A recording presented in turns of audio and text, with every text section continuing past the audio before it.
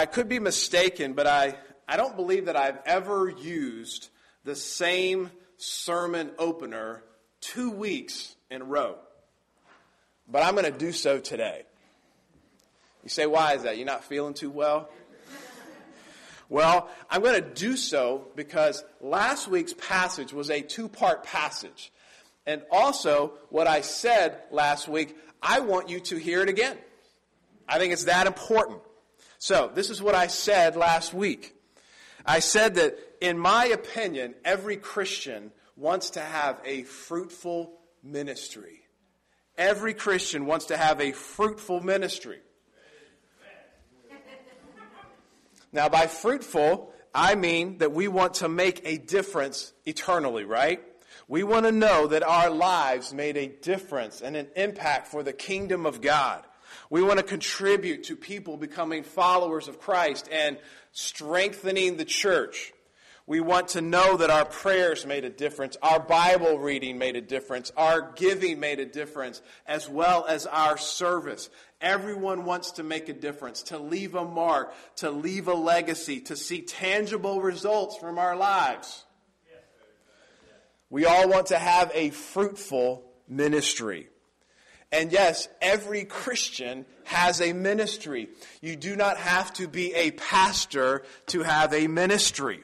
Every Christian has been equipped by God with at least one spiritual gift to serve the church and given the Holy Spirit to empower them.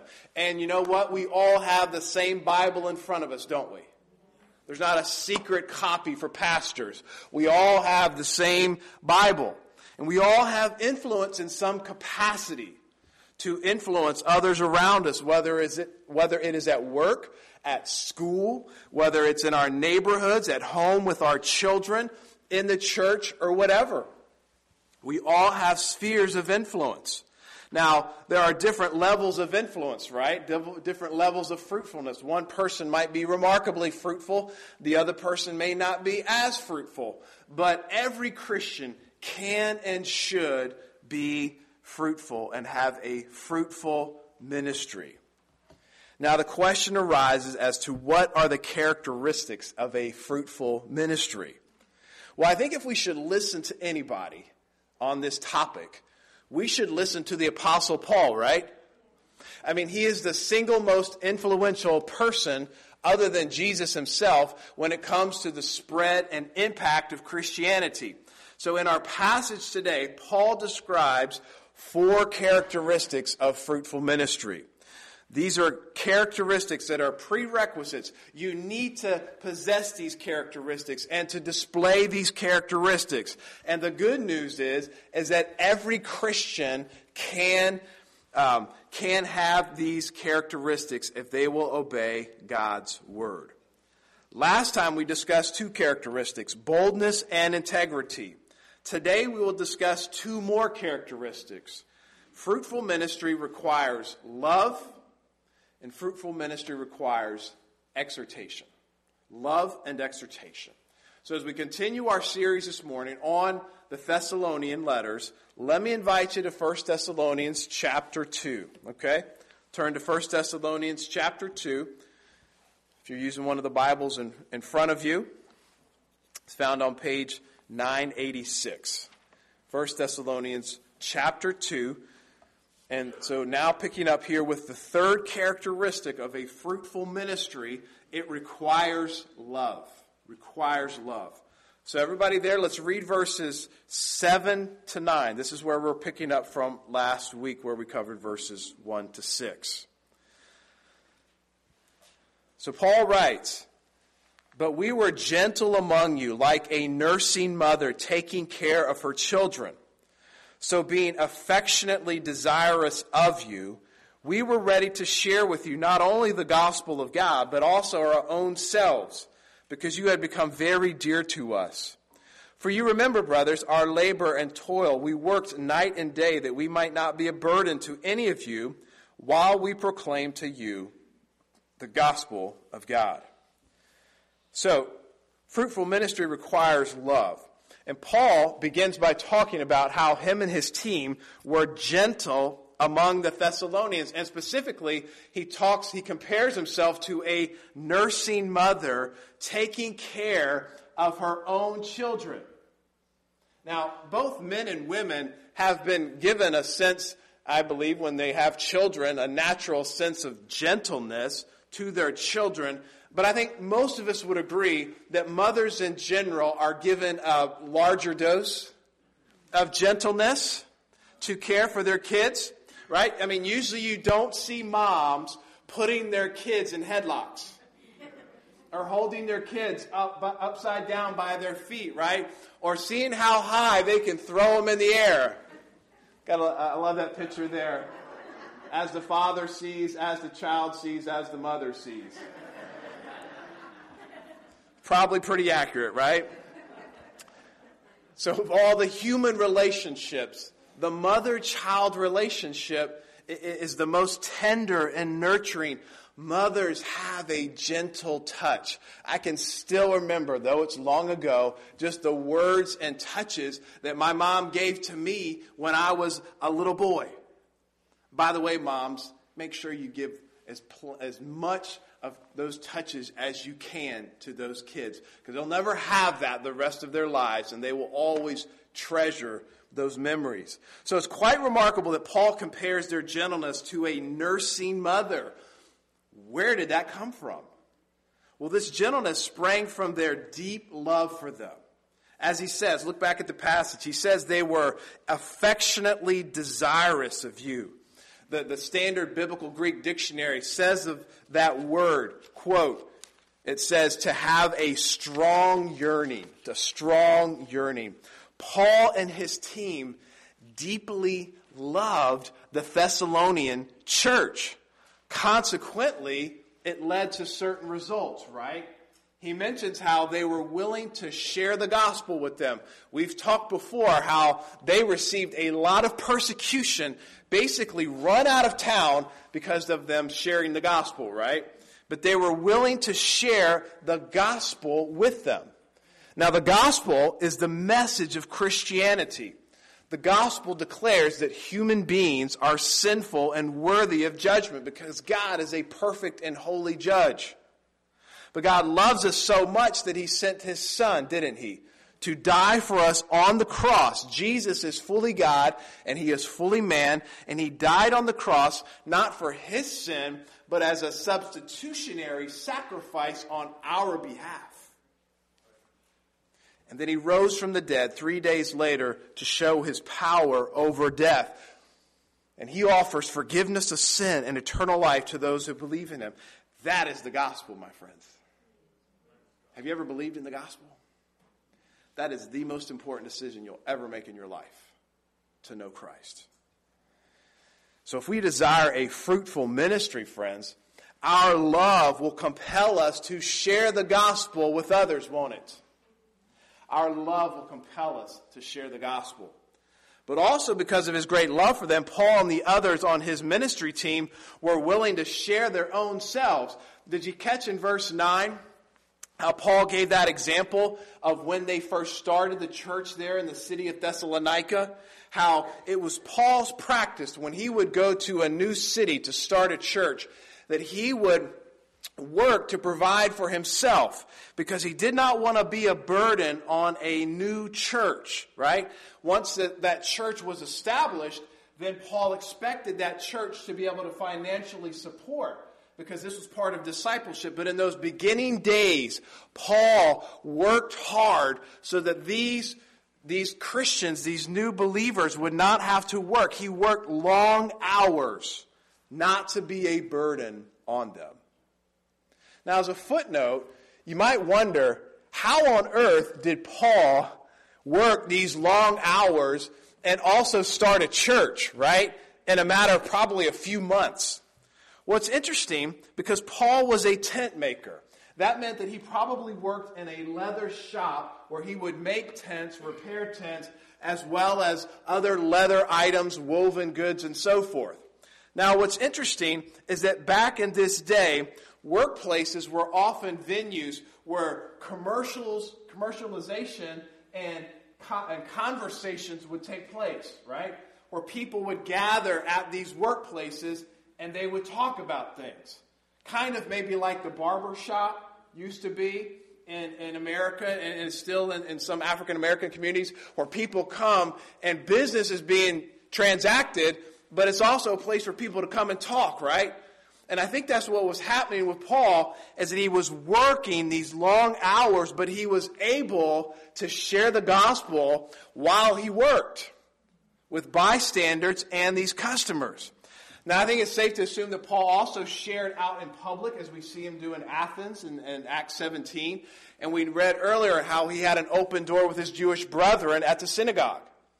But I think primarily Paul's evangelism was done at work. That's fascinating, isn't it?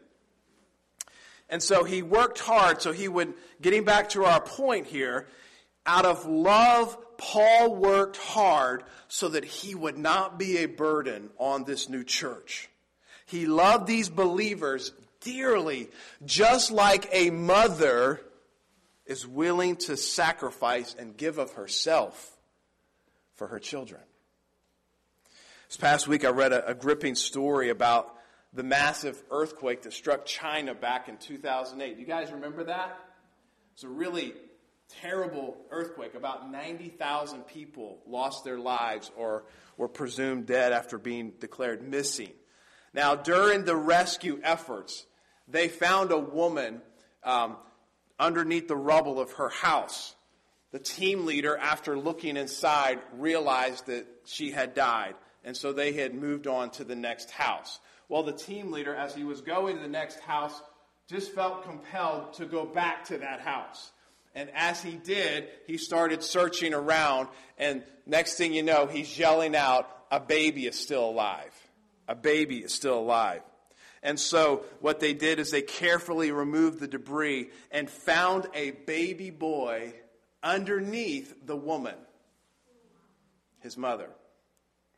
Apparently, the mother shielded the child by putting her hands palmward down on the ground and bent over. And so the child was underneath her.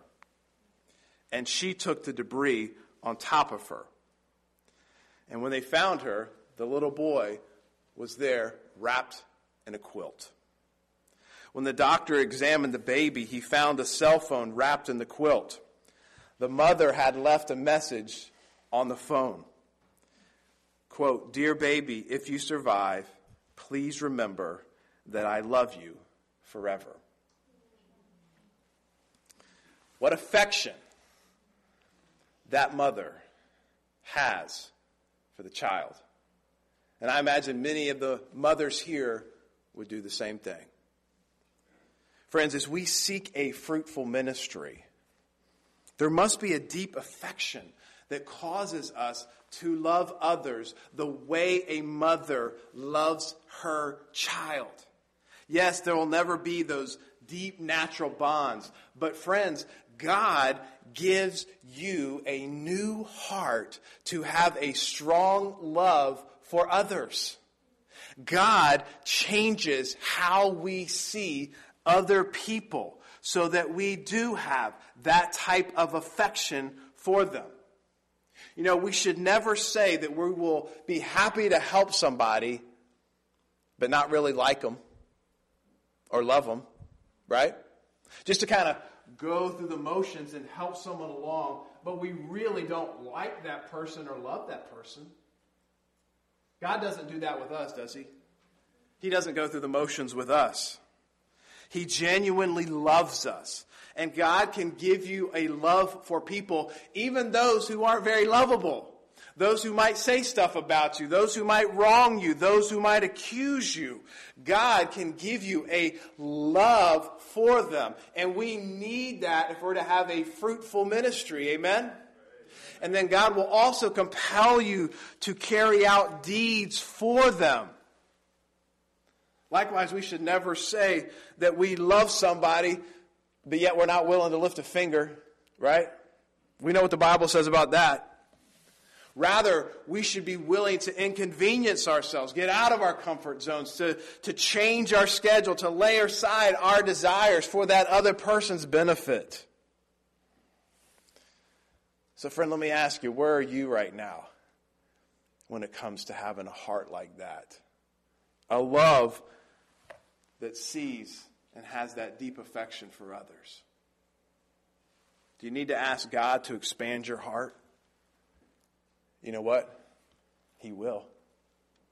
1 Peter 1:22 commands us, love one another earnestly from a pure heart. Friends, if God commands it, then by His grace, we can live that out. Amen?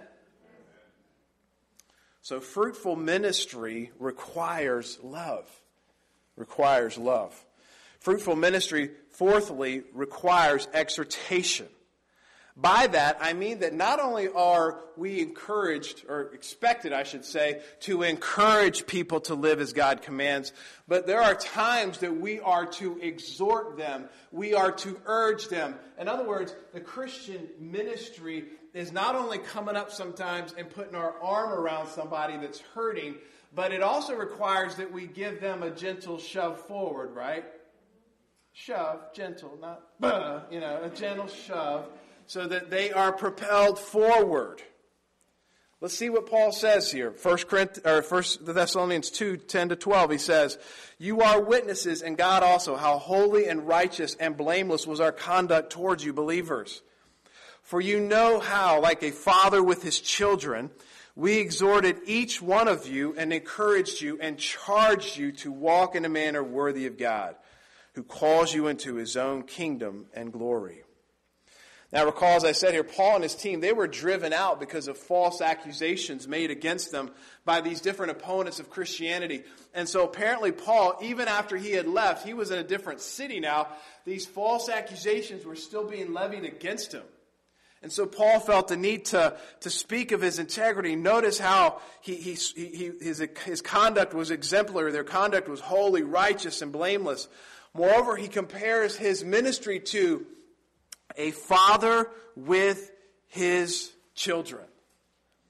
Now, like gentleness, I think mothers and fathers both should want to exhort their children. But again, I think in general, fathers have maybe a little stronger inclination to make demands on their kids and to expect things from them. Unfortunately, we know that fathers can sometimes exasperate their children. That's why Paul says in Ephesians 6:4, fathers, don't exasperate your children. My kids like to quote that verse to me. Usually undeserved, in my opinion. But hey, at least they're quoting Scripture. I like that. So Paul and his team, they're exhorting the Thessalonian church. What did they exhort them to do? What did it say? To walk in a manner worthy of God, who calls you into His own kingdom and glory. So that metaphor of walking is often used by Paul. He likes to use this in his letters to the churches. You say, what is he getting at there? He's getting at your lifestyle, right? When you live your day, you walk around, don't you? Now we keep track of how many steps we take. But you walk around during the day. And it's characteristic of your life, isn't it? It's how you conduct yourself. It's your lifestyle. We still use that language today, don't we? You better walk the walk, right? So we're saying your lifestyle, your conduct better match what you say. So what was their lifestyle supposed to look like? Paul and his team exhorted them to live a lifestyle worthy of God. Did you get that? That is so important. That is so important. And you see its importance, how Paul uses that same language to a lot of other churches. This idea of walking worthy of God. Ephesians 4:1, Paul writes, I therefore, a prisoner for the Lord, urge you to walk in a manner worthy of the calling to which you have been called. Philippians 1:27, Paul says, only let your manner of life be worthy of the gospel of Christ. Colossians 1:10, he prays that the church there would be, quote, that they would, quote, walk in a manner worthy of the Lord, fully pleasing to Him. Do you think it's important to Paul? So as Christians, we're supposed to be different, aren't we? Not perfect at all. We know that. But we are supposed to be different, to live different, not to be a goody two-shoes so we can brag about how good we are. No, but we've been given this high calling, this high standard, and the more you look to that standard, the more you realize you're really not that great, God, because God is the standard, isn't He? You don't go around patting yourself on the back if you're trying to live a life worthy of God, but you do shoot for what you see there. And specifically, notice that Paul says He has called us, God has called us into His kingdom and glory. You guys still paying attention? This is powerful. I want you to listen to this. So he says to start off, God has called us. God has called us. Did you know that in the Greek language, the word ekklesia, we have that in English now, ecclesiastical, ecclesiology. That word ekklesia, do you know what it meant? Called out. The church is the called out ones. We are called out of sin. We're called out of judgment. We're called out of darkness. We have been called out by God. He has called us out of those things, and He continues to call us forward, doesn't He? It's not a one-stop deal there. We continue to go forward to this future goal that we might enter into God's kingdom and glory. What does that mean? What is the kingdom of God? Jesus talks about this all the time, doesn't He? So what is the kingdom of God? Well, in His ministry, Jesus refers to this as the redemptive reign of God in the world. In other words, God rules over the world, always has, always will, in that kind of general sense. But the kingdom of God is God's reign of redemption coming into this world, which Jesus inaugurated and now spreading through the world, right? Jesus inaugurated. He started it. He said, Mark 1:15, the time is fulfilled and the kingdom of God is at hand. He brought forgiveness of sin. He brought reconciliation with God by His death on the cross. So the kingdom of God has landed. It's set up a beachfront here and it's spreading. But the kingdom of God isn't done, isn't it? The kingdom of God is also referring to the future. When Jesus returns, He will establish His complete and final reign over creation. So in our passage here, is Paul talking about the kingdom of God for the future or the present? I think he's talking about the future because he talks a whole lot about the return of Christ in this letter. So when we are walking we are to walk in a manner worthy of the kingdom of God, that kingdom that has been established now and is coming one day in the future. We're also to walk in a manner worthy of the glory of God. You say, what is that? Well, the Bible teaches that God is spirit. We can't see Him in His essence. But when God does decide to reveal Himself to a person, He usually does so with a sense of great radiance and brilliance so that you know God is present. And what the Scripture calls the glory of God. Scripture also teaches that when the kingdom of God comes in the future, we're going to receive resurrected bodies. Aren't you looking forward to that one day? Resurrected bodies that never tire, age, or die. But also, our resurrected bodies will be glorious. Somehow, we are going to share in the glory of God. Now, obviously, we will not be God. That's impossible. But we will share in the glory of God in some way that we don't presently. I love to think about that. Philippians 3:20-21 says, our citizenship is in heaven, and from it we await a Savior, the Lord Jesus Christ, who will transform our lowly body, listen to this, to be like His glorious body, by the power that enables Him to subject all things to Himself. So we are to walk in a manner worthy of the kingdom of God and the glory of God. So what Paul's getting at here is that future event that we're waiting for should affect how we live our daily lives. Makes me think about a couple getting married. Their wedding should be a wonderful occasion, right? At least that's what they're hoping for. That's why they're spending all that money, right? That wedding is in the future, but it affects their daily lives, doesn't it? There's a whole lot of things you got to do to get ready for a wedding, right? Find a place to get married. Find a clergyman or a state official to conduct the ceremony. Flowers, caterers, photographers, videographers, invitations, receptions, honeymoon, and on and on and on. It seems like it never ends, right? There is a lot to do. You spend a lot of time. And so that future event affects your daily life, doesn't it? But it doesn't end there, does it? Most people realize, okay, I'm going to get married, and so they want to try to look their best, don't they? They know that they're going to try to look their best for their spouse. They're going to be in tons of photographs that will go on for time immemorial, right? They're going to see people they haven't seen in forever, so they want to look their best. And so people will join the gym, and the bride will go and take a lot of time and select the perfect dress. The groomsman will take 10 minutes and go pick a tux out somewhere.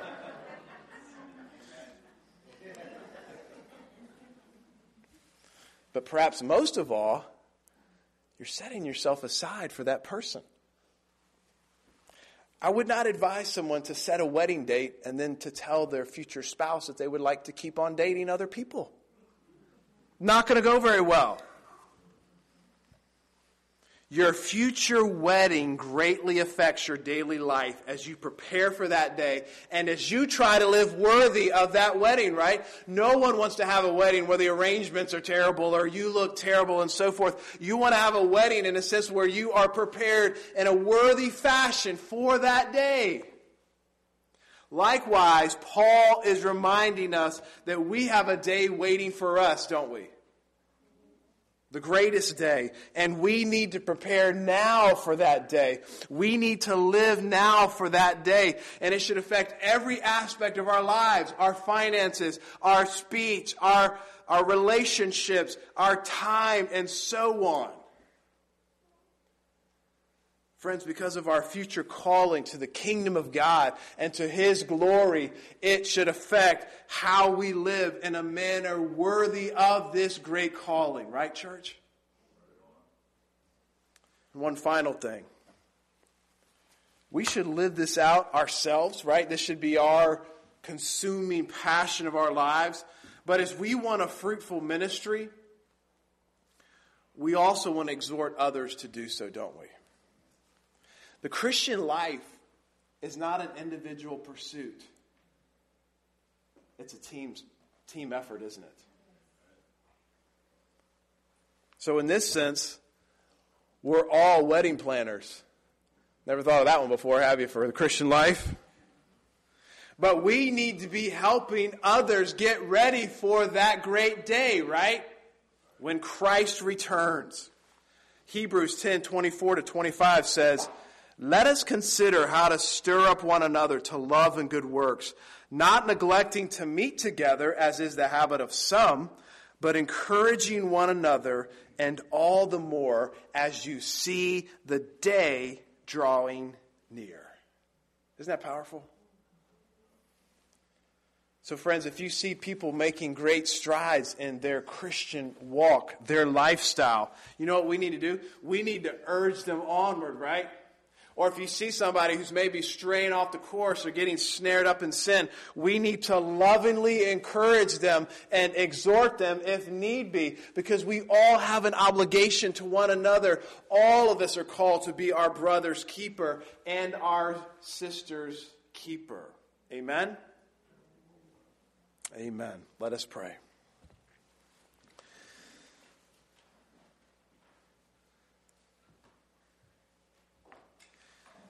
Lord, we thank you for your word.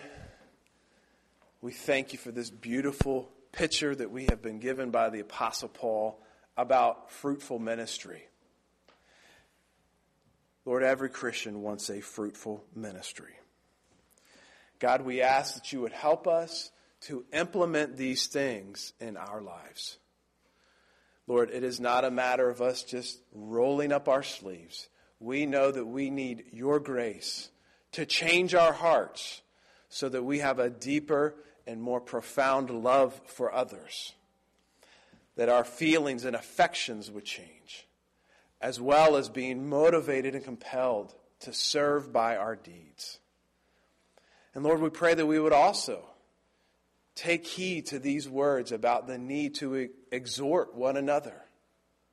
Lord, you have called us to come alongside of each of us in the race and to encourage and exhort each other as we strive to the finish line. And Lord, we pray that we would keep that in mind, that future date, that it would indeed guide our daily lives as we think about that time when you will return and you will establish your final reign. Lord, we pray that we would be ready for that great kingdom of God and the glory of God that you will bestow. Lord, may it motivate our hearts and challenge and stretch us each and every day. Lord, we thank you for this time again, and it's in Jesus' name we pray. And all God's people said, amen.